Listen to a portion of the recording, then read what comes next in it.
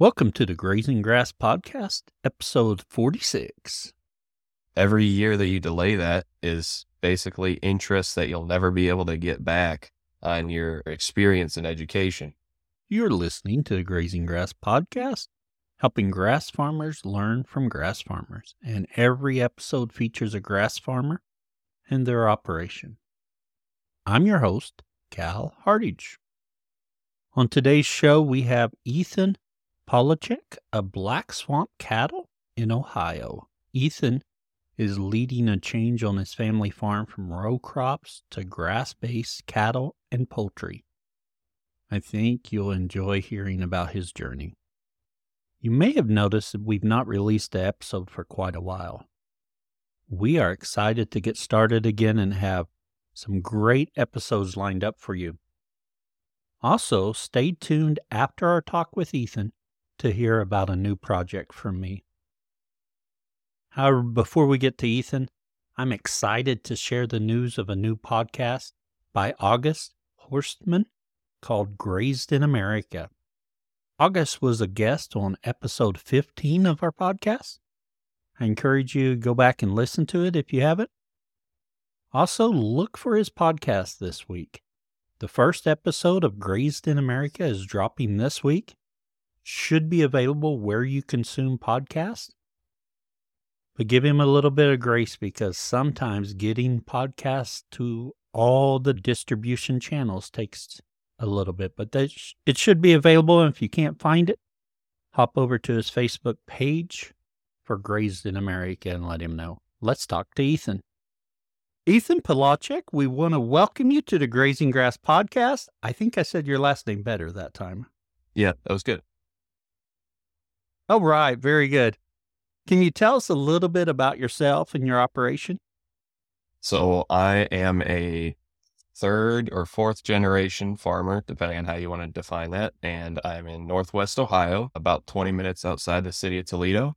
And we focus on raising grass-finished beef and poultry raised out on pasture. So you've been around agriculture for a long time. Yep. Ever since my family came from Poland to the United States in like the early 1900s. They've been farmers in the family ever since then. And I actually still live in the house that the original family came and started here in Ohio. Oh, that is very nice. Now you said grass-fed. Have they always did grass-finished products? No. In fact, I'm the first one to get back into animal agriculture. It's been row crop here for most of my family ever since we've started. Back when they first came, they had some horses just for doing the work and maybe had a milk cow.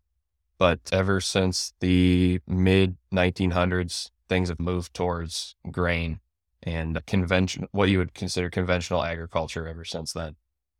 So growing up, it was mainly a grain or crop farm. Yep. We would raise soybeans for about 7 years, and then we would have one corn crop. And then we would raise soybeans again for about 7 years and then have one corn crop until it got too expensive to plant corn when it was at like $500 an acre to plant it. And then we just quit doing corn and only grew soybeans for about 14 years until I took over most of the farming operation. And at that time, did you continue with row crops, or some row crops, or did you stop all of it? I continued doing row crop for a little bit because it's the only thing that I knew. And I heard some stuff about cover cropping and I was interested in that, but didn't really do too much with it. And then eventually I came across a YouTube video talking about this guy who was raising cattle on 1,600 acres with no tractor and no barn. I'm sure you've heard of him, Greg Judy. And I couldn't believe, when I read the title, I couldn't believe it. I didn't know you could grow or raise cattle without a barn or without a tractor. Didn't make any sense to me. So I was really interested in the video. And when I watched it, it changed the whole way that I looked at agriculture ever since then. So how did you, or once you saw that video and you're like, wow, is this something I can do? How did you progress from there? So the first thing that I did was just kept researching and trying to figure out, is this guy just full of it, or is this a real thing? Is this even possible? I did a lot of researching when I was going to college and was up all night supposed to be doing homework, and I would be watching YouTube videos about different types of farming and things like that. And then once I got an understanding of, I think this is a real thing, then I made the first, what was for us a big step, which was going to 1 year of cover cropping and then seeing what that did. And then eventually moving towards purchasing some cattle to bring back onto the farm and try to do management intensive grazing. About what year was this that you did your cover crop experiment? The cover crop experiment was in 2019, and it was pretty easy to convince my family to do it because it was a year where we had a lot of flooding. And so nobody really planted anything at all. And I said, hey, if I buy this, I pay for all the seed and pay for everything myself. How about we try this and see what happens? And then that's what I did. And we just didn't do anything with it. We just left it go fallow. Or I think that was in 2018, actually. And then the year of 2019, we did it was our last soybean crop. And they were actually some of the best soybeans that we had. And since I had been involved. And so with very minimal fertilizer. And so I was like, oh man, this seems like there's really something going on here. Oh, yes. So you grew soybeans in 2019. Did you plant some cover crops after that, or what was your next step? The next step was, yes, I was going to do some cover crops in the row crop fields. And then in the cover crop mix that I had behind our house, I mixed in some fescue and some red clover. And I thought, you know what? I'm going to try to get this ready and see if I can try to get cows. And if I can't, then we can always just disc it up and spray it, and who cares? It won't be a big deal. But then eventually I was able to convince everybody that if we just try it on the small piece behind our house, it's about 9 acres. And if we just tried having a couple ahead of cattle back there, then maybe we could see what all that was. And if it was no good, then we could sell them and just go back to doing it the way we were doing it before. And it sounds like to me that went fairly well. Yeah. The biggest thing was, I remember that fall, we were sitting around, it was like end of September, early October, and we were sitting around and we were just sitting at our bonfire and we were like, oh my gosh, we should be working on the combine right now. But we didn't have to because we didn't have any soybeans to pick. It was just cows out grazing. So then we were like, wow, this is actually really nice. You don't have to spend 3 weeks trying to get a combine up and running. While I have not done row crops, I can associate that with our haying machinery. When we used to bale our own hay, it was always quite involved, and we never had the best equipment, so it always required a lot of work on them. Yep. And we're not a super big acreage farm. I guess I should have mentioned that at the beginning, but when you spend a month or so getting a combine ready to run it for 2 days nonstop, and then you're just like, all right, now I'm done with that. It really kicks your butt when you spend all that time getting everything ready. Oh, yes. And then you don't really even use it. You just have it for a little bit. You mentioned there about the acreage. How many acres are you running? When we were doing row crop, it was like 200 acres. That was before I got involved. And then everybody starts selling land to build houses on and things like that. And when I took over, we had about 40 acres left. And then some other folks started to sell off what we had for that. And then now that what we have for grazing is about 25 acres. That's what we have for grazing right now. Oh, yes. Yeah, and that's a size that makes it difficult to keep all the machinery up and going. Yeah, exactly. And when I got started, when I took over the books and everything, that first year where we were doing all the conventional stuff, I looked at what we were making per acre, and it was $140 loss per acre. And then that was also a nice kick to be like, okay, we need to figure out something else or another way to do this. Yes, and when you're losing money per acre, that's when you're glad you don't have a lot of acreage. Yeah, yeah, for sure. Yeah, it hurts, but just not as bad. You're right, yes. Yeah.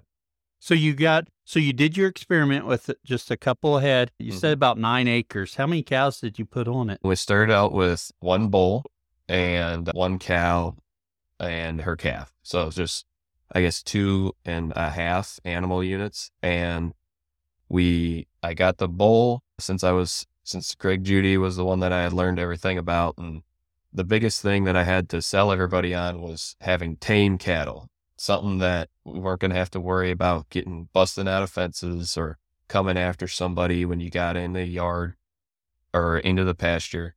And I was like, okay, if I'm going to buy a bull, it's going to be from somebody where I trust that I can go into their herd and I'm not going to have to worry about getting trampled or anything like that. So that's why I called up Greg Judy and I said, hey, if I need to talk to you about getting a bull. And we did. And that was a really cool experience going to talk to him and looking at his operation. And he gave us a lot of pointers and really helped me and my brother along and telling us some stuff that maybe some people might have known, but we didn't know about before we got going, and gave us some ideas, pushed us on some things, and then sent us off with his bull. And the reason that even with only one cow that I wanted to have a bull was I don't have any of the working facilities or handling facilities or anything like that. And so I didn't want to try to do any kind of AI. I didn't grow up around cattle. A bull can tell when she's in heat a lot better than I can. That's for sure. And it costs more money to keep that bull and feed him and everything like that. But to be honest, one of the most amazing things that I saw was when we got the bull first and when we had the cow out there, when we brought her out there, that bull actually showed her not to go through the electric wire, kept her from running through electric wire, and then also showed her how to use the mineral feeder and all that kind of stuff, and kind of took all the training work out of me. And he did all that, which was surprising and was cool to see. And yeah, so that's why even with only starting out with just that one cow, decided, yeah, I'm going to get this bull and hopefully it's worth the investment. Now, when you chose a cow at that point, were you particular on what breed, or did you just mainly look for something that's pretty docile? I was hoping to get a South Pole cow like everybody in the United States right now, but they're impossible to find and they're crazy expensive. And after I spent all that money on that bull, I didn't have a lot of money left over to buy cows. We actually talked to Greg about that when we were there, and we were like, well, what do you think about getting some cheaper cows and trying to breed up with the bull that we were getting from him? And we talked about what to look for and all those kinds of things. So I actually just went for something that was more local that I could get affordably. And I got lucky. There was a guy, he was an older guy in his 70s, and he was just trying to get out of beef. He needed to have a shoulder replaced and stuff like that. And his wife didn't want to take care of the cows while he was recovering. So he was getting rid of cow-calf pairs that were bred and was getting rid of them pretty cheap. So that's what we ended up going with for the first cow. And that's why. Oh, yes.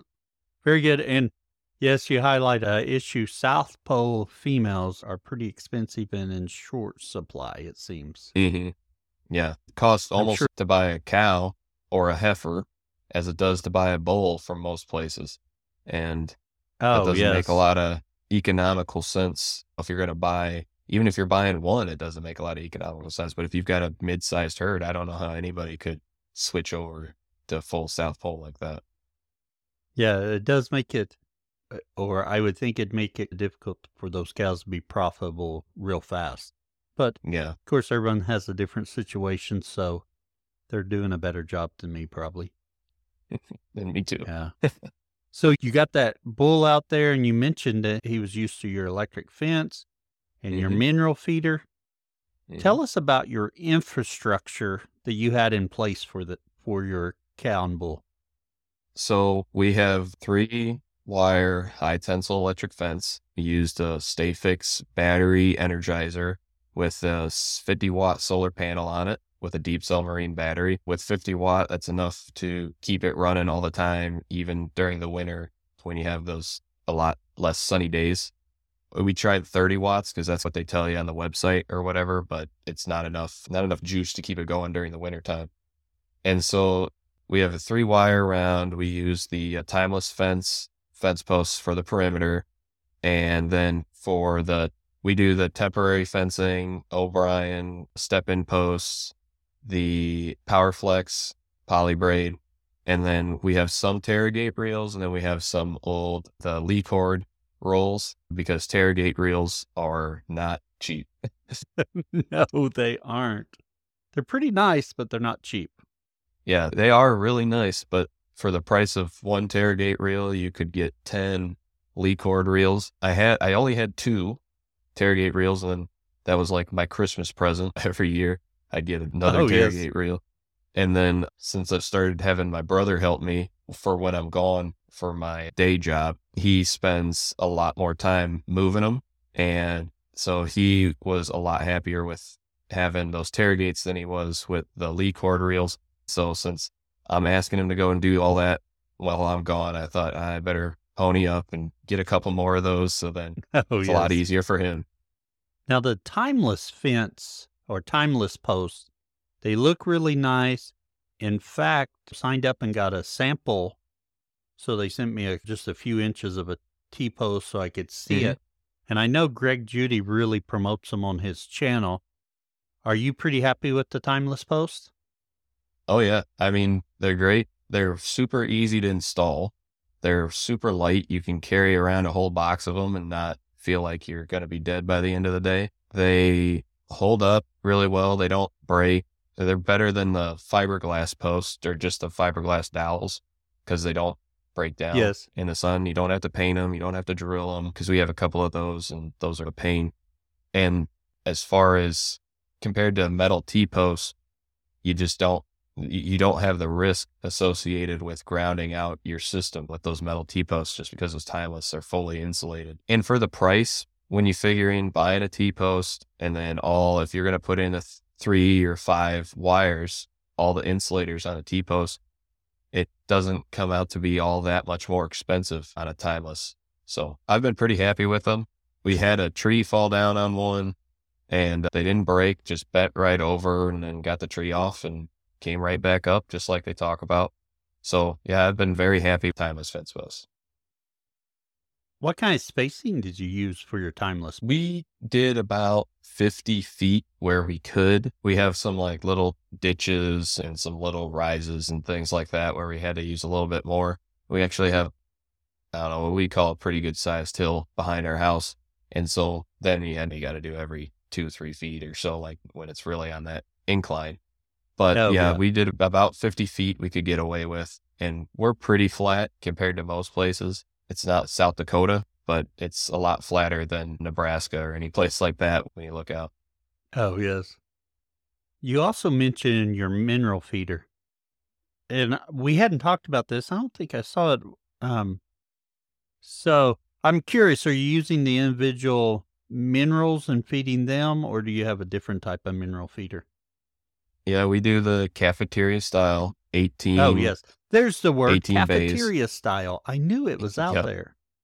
Yep. And that works really nice. And you would think that it is just goofy. Like, how are the cattle going to know what's what and pick what they want? But it's pretty amazing. I had some soil sampling done before we got the cows on. And when you look at what's missing in the soil, and then you look at what they're eating out of that mineral feeder, it's literally exactly what we're low on our soil sampling tests. Phosphorus, they grow soybeans. That's the number one thing that they suck out of the ground. And that's the number one thing that they go after in that feeder. And with all the tillage and Roundup and fertilizer that we've used, it makes the soil really acidic. And so the acid neutralizer is another thing that they hammer all the time. They've never touched the basic neutralizer, and they're not a big fan of manganese either for some reason. But sodium and phosphorus and that acid neutralizer, man, they put the hammer on it. And once it gets wet, then they go after the copper to help with the parasites and worms and things like that. So it's pretty amazing when you look at, based off the different times of the year and different conditions, what it is that they're going after. It's pretty surprising. Really opens your eyes on what you might be missing when you're using a pre-made mineral mix. That's on my, I don't know if I'd call it my short list, but it is something for me to try, the cafeteria style minerals, because right now I'm using a pre-mixed mineral. One thing that's caused me to shy away from the cafeteria style is either I have to buy a mineral feeder that can do that, and those are expensive, and I Yep. don't know of any local, so I've got to ship it in, or I've got to build one, which it doesn't look to be terrible to build. But Mm-hmm. like you had mentioned a while ago with your off-the-farm job, you got some give and take there. And probably if I just get in gear and do it, I'd have it done, but I haven't. Yep. No, they are expensive. There's no doubt about that. And that's why I made my own. And I got lucky. You had a bunch of scrap wood laying around and a bunch of old screws from some previous projects. And so I was able to throw it together, just looking at how they look and figuring, okay, I've got this much wood. This is how big a cow's nose is. So it should be able to get in the size of a bay. And I just made it that way and got lucky. But the one thing, if you do make your own, the one thing I'll say is you still have to spend the money to get the conveyor lid, the conveyor belt lid. Wondering what you had put on top. At first, I tried to use a horse stall mat, which worked pretty good for about 2 or 3 months. And then after that 2 or 3 months, then it just started to fall apart. And then there would be water leaking in there. And then it fills a whole mineral thing. And then the cows won't eat it because it gets gross. Oh, So yes. then you got to clean all that out. It's costing you all that mineral. So that's when I contacted the Free Choice Enterprises and got the conveyor belt from them. And that's what I ended up having to put on the top. And since I've done that, then it's been sealed up, doesn't get wet, and works really well. But yeah, you still have to put the money in on that, and it's still not cheap, but it's better than if you have to throw away 2 bays worth of mineral twice, then you've paid for it already. Oh, yes. Mm-hmm.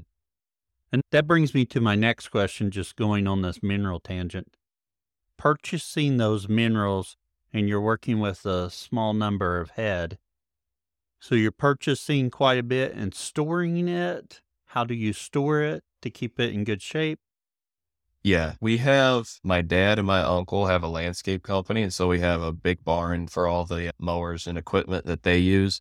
And I just made a box out of wood, and that's where I throw those minerals in when I get them. It used to be from Free Choice. If you bought 500 pounds of mineral, then the shipping would be free. The last time I talked to them, though, they haven't been able to get their drivers back on the road. And so they don't offer the same deals. They help with shipping, but it's not free. Yes. I still try to buy about 500 pounds worth.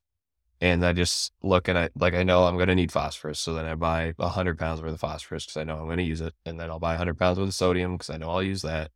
And then I'll just look at whatever's low and get 1 bag of that and fill out whatever's missing. So that's how I manage it. And it's pretty easy to store them as long as you're keeping them dry. And the reason I put them in a box is because I had them on a pallet. And when they were just sitting on a pallet, mice were able to get into them. And mice will get into anything and just make a mess out of it. So after we had that, that's when I started putting them in the box. So then just keep the mice out, make it a little bit harder for them to get to it. Yeah. About how often have you had to order minerals? No, that's really, as we talk about that, for listeners, that's really subjective to what your cows are eating and how many cows you have going to it, but just to get a feel for it. Yeah. In 2 years, I've bought about 3 loads, so about 1,500 pounds, but I haven't used 1,500 pounds, I guess. I have a lot of the onesie twosies that are still sitting there waiting to get used, but the phosphorus and things like that I run through all the time, I've used a couple 100 pounds of that. And I will say when your animals are grazing is when they'll eat the most amount of mineral, is what I've found anyhow. Is that when they're grazing, they really will hit those minerals because it's whatever's deficient in your soil. They need to get after whatever it is that they're missing to fill in their nutritional gaps. And so if you're buying hay from somebody who either puts down phosphorus or potash or whatever on their hay field, then they're not going to need as much because it's going to be there in the actual forage. But when they go back to grazing in the spring, when things are a little more moist, and then the mineral content in the grass is lower anyhow, then they really start to put the hammer on those minerals. Oh, yes. Yeah. So let's jump back to your journey a little bit. I appreciate you humoring me and going down and talking about those minerals. That's something, it's on one of my short lists to get there at some point. I don't have a time frame yet, but I can see how it would be beneficial. It's just a lot of money, so it's always a toss up in my head. You got your bull and you got your cow and getting started. What did you do? How did you go from there? I ended up getting the bull and cow. The bull I got Labor Day of 2020, so May 31st. And then I got the cow about 5 days later, the cow-calf pair. And then I grazed them on what I had, and which wasn't a lot because we had very poor, very dead soils. We have a lot of sand hills where we have very low moisture content. Most of the topsoil that was on those, and they're not really even hills, they're just kind of higher points in the field. And all that topsoil has gone down into the low spots. And so we were grazing through hardly anything when we were up there, and then just trying to rush into those low spots where we could get some grass again. And then supplemented hay for them throughout the winter. And when we came back around that following year in May, I was going to need to take the bull off of the cow, and I don't have a pen or corral or anything like that where I could lock them up in for a couple months or whatever. I ended up buying a buddy animal, a Jersey steer from Eastern Ohio, because that was the only place I was selling them at the time, because it's really hard to find cheap steers in the springtime. It's very hard to do. Not the time to buy cattle, but I needed them. So I went to Eastern Ohio to a dairy and I was able to get that Jersey steer and bring him back. And initially, the plan was to leave the cow and her heifer calf back at my place, and I'd take the Jersey and the bull to this other property that I was able to get. It was about 5 acres, so I could have them over there for a couple months. But the heifer calf out of that cow calf pair was so rank and nasty and just uncooperative. She had a lot of Brahmin in her. And I know a lot of people like Brahmins. Oh, yes. And I'm not saying anything bad about them. I'm just saying they're not for me. That's for sure. Oh, yes. Yeah. So she wasn't very cooperative, and she actually jumped the fence when we were trying to get her in the trailer.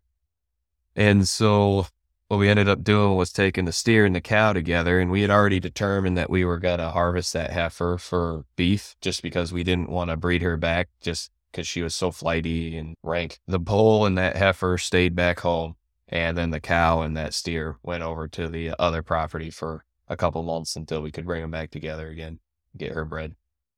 So that was in May throughout the summer.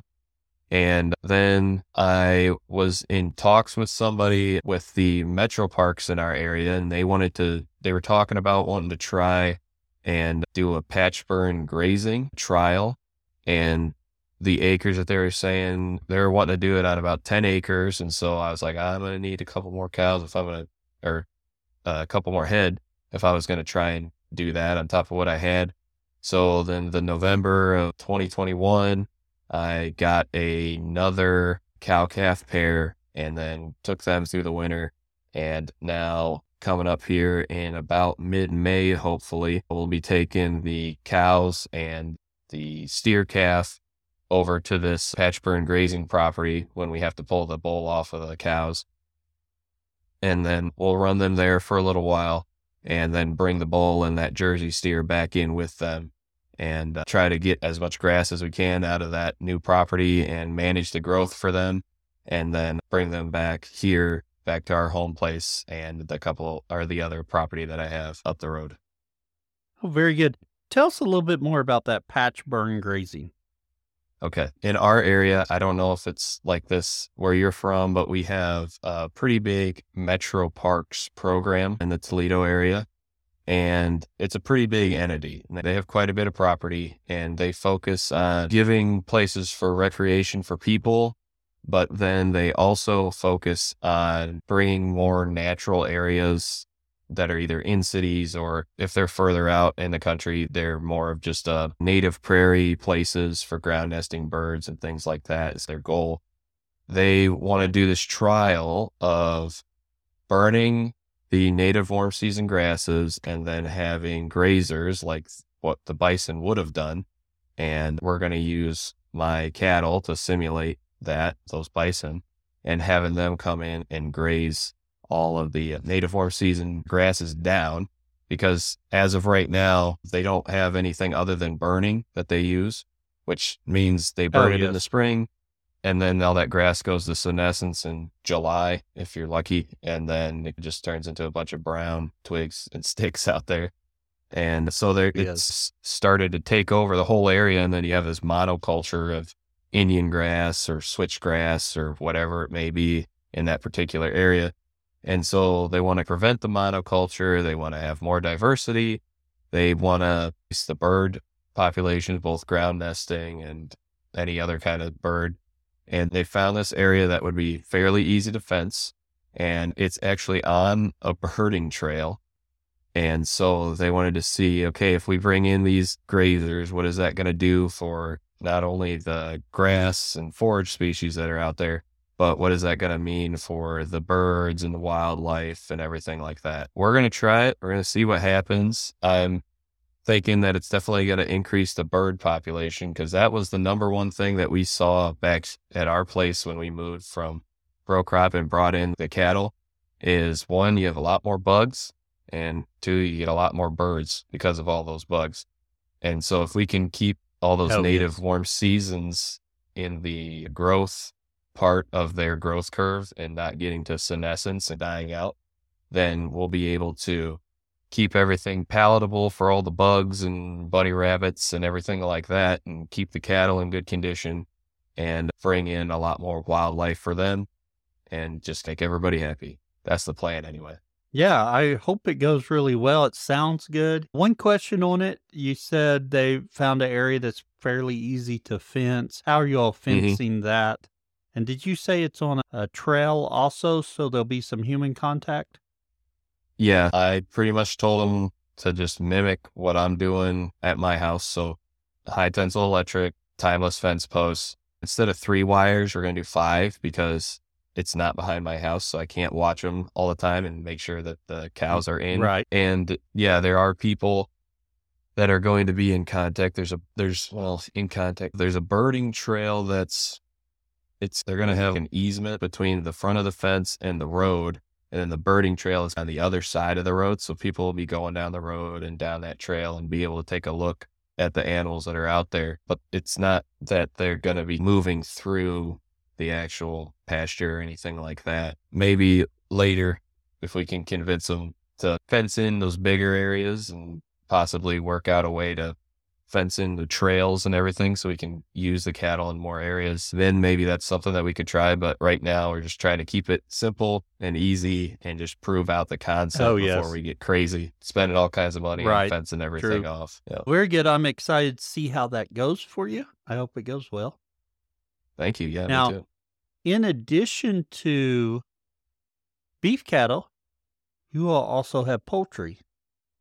Yep, that's right. We do pastured poultry. We follow the kind of the Joel Salatin style. We have that little low to the ground chicken structure, and we move them every day, sometimes twice a day when they get really big, because if you got 80 birds in 120 square feet, they'll tear up some pasture, especially on some of our spots that are a little weaker, the sandier spots. They'll do quite a number on them if you leave them there for 24 hours. So we'll move them twice a day once they get to be about 5 weeks or older.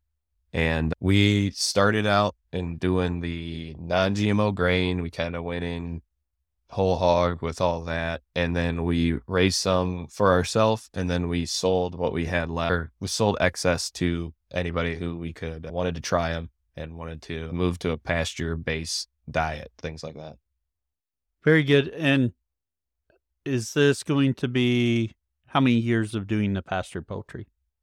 Pastured poultry last year was the first time that we had tried it. I had been raising chickens since I was probably, I want to say 8 years old, maybe. That was the livestock, if you want to call them that species that I was able to get into just because they're not as much of an investment. And if something goes wrong and you lose 6 chickens that cost you $5 a piece, it's a lot easier to handle than losing one cow that's $1,500 or $2,000 or whatever. So yeah, I had done a lot of work with poultry, but all in the conventional style. I'd raised broilers before conventionally and everything like that. But this past year was the first year that we did it in the pasture-based model. What did you find the most challenging about it? The most challenging thing was probably moving the water and food to them in our pasture. We probably could have made it easier on ourselves if we kept them in the front part, but the area that needed it the most was almost at the back. So we had them back there, and 80 Cornish cross chickens eat a lot of grain. And if you're moving, they do. So unless you keep a grain feed source with them all the time, if you're walking 1,000 feet or 800 feet every day, carrying a couple of 5-gallon buckets, that can be a real pain.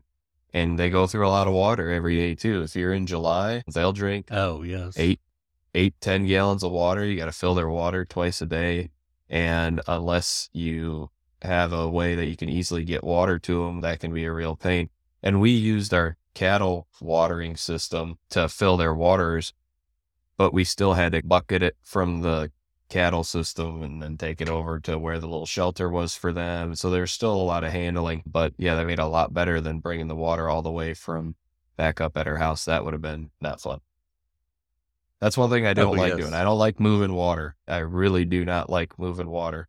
From all those years of even doing poultry and constantly filling 5-gallon buckets and taking them out when we had all kinds of laying hens and everything like that, I don't like doing that. So that's the number one thing that could really beat you up if you got super involved with the pastured poultry. If you don't have an easy way of watering them, that can really wear you out after a little while. Did you direct market very many of the birds last year? Yeah, we did about somewhere between 3/4, 2/3, something like that, that we sold to various people. Some people that just came to the website that I have and wanted to buy some chickens. Some people saw on Instagram that we had chickens and were asking if they could get some. Some friends and family that had bought some. We didn't sell all of them to people, but we sold a handful of them. And actually, that is by far the hardest part of it, I would say. Direct marketing it to people, that is the most difficult part of any kind of pastured model. Because you got to convince people to not buy it in the fancy package. You got to convince them to buy a whole bird, unless you take the time to part them out. But it takes a long time, and it can cost you a lot of labor if you have somebody helping you. And then you got to convince them that they have to pay more than what they're getting with all those amenities and the fancy packaging and everything like that, because you're giving them non-GMO grain and they're raised on pasture. And so when you got to convince them of all that stuff, and then you got to get them to come to your place to buy it. So that's by far the hardest part out of all of it. Are you expanding chicken numbers this year or continuing about the same? We're going to try doing the same amount of Cornish cross, and then we're going to do about half of a shelter's worth of the Freedom Rangers or the Red Rangers. And Freedom Rangers. And having some ducks with those Freedom Rangers and just mixing it up and seeing if people would be interested in trying those other types of fowl as well. But we're going to keep that same amount of the Cornish cross, just because, say what you will about a Cornish cross chicken, but they grow really fast. They take less feed than any other animal or any other chicken. And they're a lot easier to pluck and all that kind of stuff than your more quote unquote heritage breeds. And people like them. They like how they look. They look like a nice, juicy chicken. They have a nice big double breast on them, and that's what people are used to, and so that's what they want. So it's one less thing that you got to convince somebody to try. Yes. Yeah. Yep. And you're right. People's used to seeing that form factor in the stores. And it's amazing how fast those Cornish crosses grow. Oh, yeah. Yep. They're race cars. They go off of jet fuel. They are. They just go fast. Well, Ethan, before we get to our famous 4 questions, tell us a little bit about the future for your farm. Where do you see yourself and it going? The hope is that we're going to continue to grow. That's the idea. It's definitely a lot easier to scale up with the poultry side of things, just because you need a lot less land to run the chickens on. But my goal is to increase the amount of land that we can run the cattle on, because I really like doing the cattle. I love grazing. I love watching them graze and moving them through all the grass and everything. We're going to try to get more cattle so we can raise more grass finished beef for people, and just try to increase our herd numbers if we can. And that's all dependent on what we can do with the land base, and try to grow hopefully this park patch burn grazing program so that we can have a lot more access to land and move forward with growing that herd number. Yeah, the access to land is a tough one for everyone, it seems.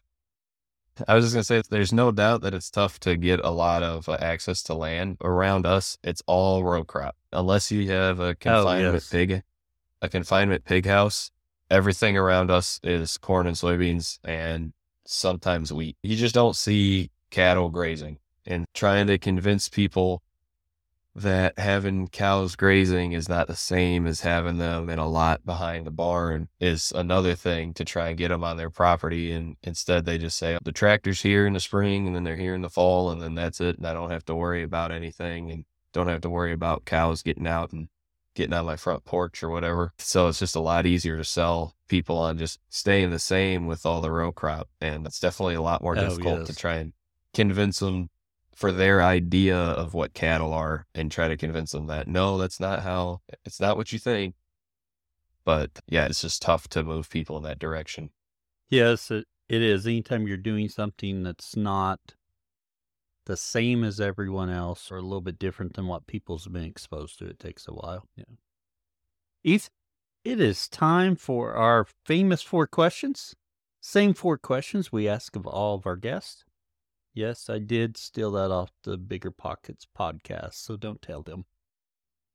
Okay, our first question. What's your favorite grazing grass book or resource? So it's very hard for me to decide, because I want to say any book written by Greg Judy and his YouTube page, but a lot of people suggest his book. I was thinking about this, and I think if from the lens of cattle, a really good book is Before You Have a Cow. It's written by Teddy Gentry and Dr. Alan Williams. And it does focus on South Pole, since Teddy Gentry is the one who started it. But the main focus is showing you that the smaller frame, easier keeping cow is what's going to make you money, and then showing you how, and showing you if you're going to be breeding animals, this is what you want to look for. These are the kind of things to expect. And so if you're somebody who's into cattle already and are thinking about moving towards the more regenerative path, Before You Have a Cow is a really good book to see you that, yeah, I think this is a good idea, with a lot of the statistics and the dollar values that they lay out for you. And then I have another book if you're interested in doing the pastured poultry, whether that's egg layers or meat birds. There's a book called Polyface Designs. And that book is worth its weight in gold. They lay out exactly how they make all of their, or not all of their structures, but their well-known structures. I tried making a portable pastured poultry thing on my own, just knowing what they look like and just using what I had and trying to do that. And it was impossible to move. It's just a huge pain, and it would never work. There's no way I could have done it for 8 weeks moving those birds around. But in about 2 evenings, I was able to put together a Salatin style chicken structure. because they just lay it all out there for you and you don't have to think. You just buy what they tell you to buy and you just cut exactly how they tell you to cut and you throw it all together and it works really well. Yeah, if you're interested in moving towards pastured poultry, that book is really good. Yeah, they've taken care of all that trial and error and got Yeah, it down exactly. a workable structure. That is one of the Yep. books I don't have that I've thought about getting. This hadn't, I don't know if it'd be super beneficial, but I may have to get it. Now, the other book you mentioned, Before You Have a Cow by Teddy Gentry, and did you say Alan Williams? Is he in that on that book too? Yeah. Yep. Dr. Alan Williams. Yeah. I've seen that book, but for me, being around cattle all the time and growing up with them and running numerous cattle, not enough to pay the bills, but I run into some cattle. I wasn't sure if that book would be of value to me. So, based upon what you've told me, it may be an interesting read. Yeah. I think even if you are familiar with cattle, especially if you grew up in a more conventional model of things, it's just a good way of convincing you, yeah, this is a way to move forward. They have a lot of tables and a lot of just good little tidbits on showing the dollar value of different forage intakes and stuff for animals. If you run a 1,000-pound cow versus a 1,500-pound cow, everybody tells you that you're going to make more money on their calves or whatever, but then they show you based off of what it's going to cost to bring that cow to calf, and then once it's calved, to bring that calf to market weight, and they just lay all that out and show you, yes, definitively, doing it this way, per animal, you're going to be able to make more money. And on top of that, you're going to be able to run more animals. It solidifies all those things that you hear people say, and you may not have all the facts, and you're just like, oh yeah, people like to run their mouth. But when you go through, they really lay it out for you on exactly how you can make more money and how you can run more animals on all the using smaller cows. Very and good. things like that. Very good. What tool could you not live without on your farm? Again, I'm going to cheat and say 2 different tools. One is buried polyethylene water line. Like I said, I hate moving water around. And on top of that, you can control where your animals are so effectively if you can move your water easily. And having a pressurized water line that doesn't freeze in the wintertime just makes it so that you can put those animals basically wherever you want, and you don't have to worry about things freezing up on you. You don't have to worry about building a lane back to a water point in the wintertime or even in the summertime. You can put that water exactly where you want it. You can control your animal impact, and you don't have to carry it around, even if you're doing chickens and things like that. Buried polyethylene water line for sure. And then the second one is YouTube. There's so many things where I've been even out in the pasture and I'm like, I don't know if I'm doing this right, or maybe this isn't the right idea. And then you can look it up immediately and then not just have somebody write it down and tell you, but show you exactly as they're doing it. And you can just learn everything so fast. The university of YouTube is invaluable. Oh, and it's such craziness of the things you can search for and find video demonstrating it too. I don't know if you can find something that there's not a video on. That's my go-to. If I need to figure out something, I go watch a video on YouTube about it. Yeah, that's how I learned how to put up an H brace, was a YouTube video. I knew what it looked like, but then I didn't know exactly how to put it together. I'd never built one.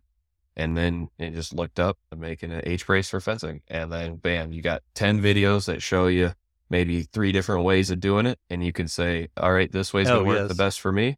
And then you can do it. You can just keep playing it over and over. If there's a part where you're stuck, you just bring out your phone again and you watch them. And then you're like, okay, yeah, now I know how to do it. Yeah, it's crazy. That's so true. Yes. Ethon, what do you now that you wish you knew a few years ago when you were starting on this journey? I wish I had known to just start earlier. And if you have an inkling that you want to move in a certain direction, to just go for it if you can. And even if it's not going for it all the way. And I think still the way that I starting small was good, But I think every year that you delay trying something because you're not sure about it, or maybe you're thinking, if I do it right now, then I'm not going to be able to, if it's going to grazing cattle, I'm not going to be able to get the cow that I want. And every year that you wait, the possible pasture benefits or the establishment of the pasture or the learning that you're going to get from running those cows, if you've never ran cows, every year that you delay that is basically interest that you'll never be able to get back on your experience and education. So it's one of those things of just, even if you're not able to do it exactly the way you wanted to do it, if you can just get started and try it out. And what's the worst that happens? That you don't do it. Oh, okay. Who cares? That's the biggest thing, is just, I think, starting early, even if you can't do it exactly how you want. Yeah. Yeah. For sure. Very good. Lastly, Ethon, where can others find out more about you? So I have a website. It's blackswampcattle.com. I have an Instagram. That's blackswampcattle. I post a lot of photos and videos on Instagram. I try to make them educational and show how I'm doing it, why I'm doing it. Sometimes it is just a good looking picture of a cow, but I do try to make it educational. And then I do have a Facebook page, it's Black Swamp Cattle as well. Very good. Now, one thing I find interesting, when I think about swamp, I don't think about Ohio. So where did the name Black Swamp Cattle Company come from?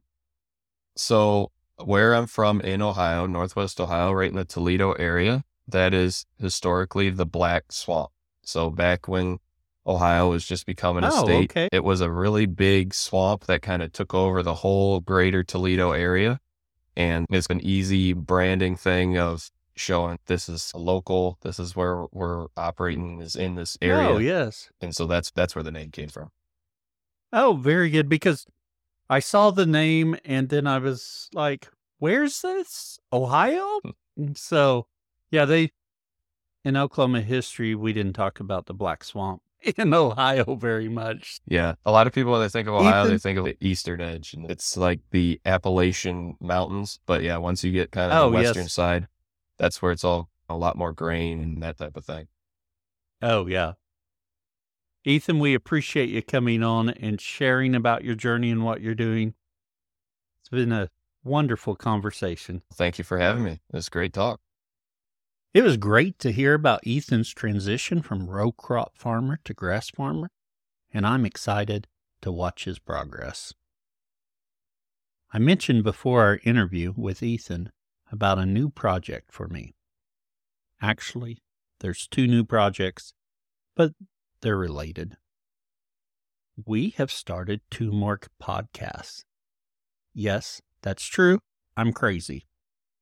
We have started 2 more podcasts called Grazing News and the Grass Farmer Book Club. Both are the result of me not finding what I wanted out there. Just like this podcast, the Grazing Grass podcast, came about because I wanted to hear from grass farmers doing the work and how they were doing it, and I couldn't find a podcast providing that. Grazing News is a short 10 to 15 minute podcast that is released each Monday. The goal of the Grazing News podcast is to provide relevant news for grass farmers. For example, we'll have upcoming events that may be of use to grass farmers, as well as essential resources for grass farmers. Also, we have a podcast roundup on there so you can know what's being released in the world of podcast. I, for one, want to listen to all the podcasts I can, but I am limited by my time available to listen. So what I'm hoping the podcast roundup does is to let you know what episodes were just released or getting released so you can make an educated decision about what you want to listen to. Now, if you've got time, listen to them all. I encourage that. But I realize you have limited time like I have limited time. So I hope the podcast roundup will be a beneficial segment for you. And to be honest, I don't know where this Grazing News podcast will go. I have a few things in mind, as I've mentioned, but if you have something you think would make it better, a suggestion to make it better, go over to the Grazing Grass community and let me know. If we have a segment on there and you're like, that's a waste of time, let me know so we can make this be something useful for us. There's one caveat there. The joke of the week is not getting axed because those are some good jokes. Anywho, I encourage you to give it a listen and help me on this journey to develop a resource for all of us. The Grass Farmer Book Club is another podcast to fill a need I have. I'm an avid reader, but I would like others to discuss the books I read. Thus, the Grass Farmer Book Club. The podcast is organized into seasons, with each season covering a single book. For Season 1, we are reading Quality Pasture, 2nd edition, by Alan Nation, revised by Jim Garish. The first episode of each season will introduce the book for that season, as well as the reading plan, with weekly episodes released to discuss that week's readings. The reading plan is built around reading 10 pages a day. While 10 pages isn't a lot, it is enough for us to grow our knowledge. In addition to the podcast, you can go over to the Grazing Grass community, click on Grass Farmer Book Club, and start a discussion there as well. Hopefully it'll become a useful resource as we are building our knowledge. I encourage you to subscribe to Grass Farmer Book Club if you're interested in reading or if you just want to hear the discussions. And also subscribe to the Grazing News podcast and let me know how it goes for you. You're listening to the Grazing Grass podcast, helping grass farmers learn from grass farmers, and every episode features a grass farmer and their operation. You can find the Grazing Grass podcast on Facebook, Twitter, Instagram, and we encourage you to share our post with others. We appreciate you sharing about our podcast. Are you a grass farmer? Do you want to come on and share about your journey? Go to grazinggrass.com and click on Be Our Guest. Fill out the form and I will get in touch. For those grass farmers who have filled out the form and I haven't got back to you, I'm going through those now and I will be sending you an email over the next few days. Until next time, keep on grazing grass. I really hope you enjoyed today's conversation. I know I did. Thank you for listening. And if you found something useful, please share it. Share it on your social media. Tell your friends. Get the word out about the podcast. Helps us grow. If you happen to be a grass farmer and you'd like to share about your journey, go to grazinggrass.com and click on Be Our Guest. Fill out the form and I'll be in touch. We appreciate your support by sharing our episodes and telling your friends about it. You can also support our show by buying our merch. We get a little bit back from that. Another way to support the show is by becoming a Grazing Grass Insider. Grazing Grass Insiders enjoy bonus content, monthly Zooms, and discounts. You can visit the website, grazinggrass.com, click on support, and they'll have the links there. Also, if you haven't left us a review, please do. It really helps us as people are searching for podcasts. And I was just checking them, and we do not have very many reviews for 2024. So if you haven't left us a review, please do. Until next time, keep on grazing grass.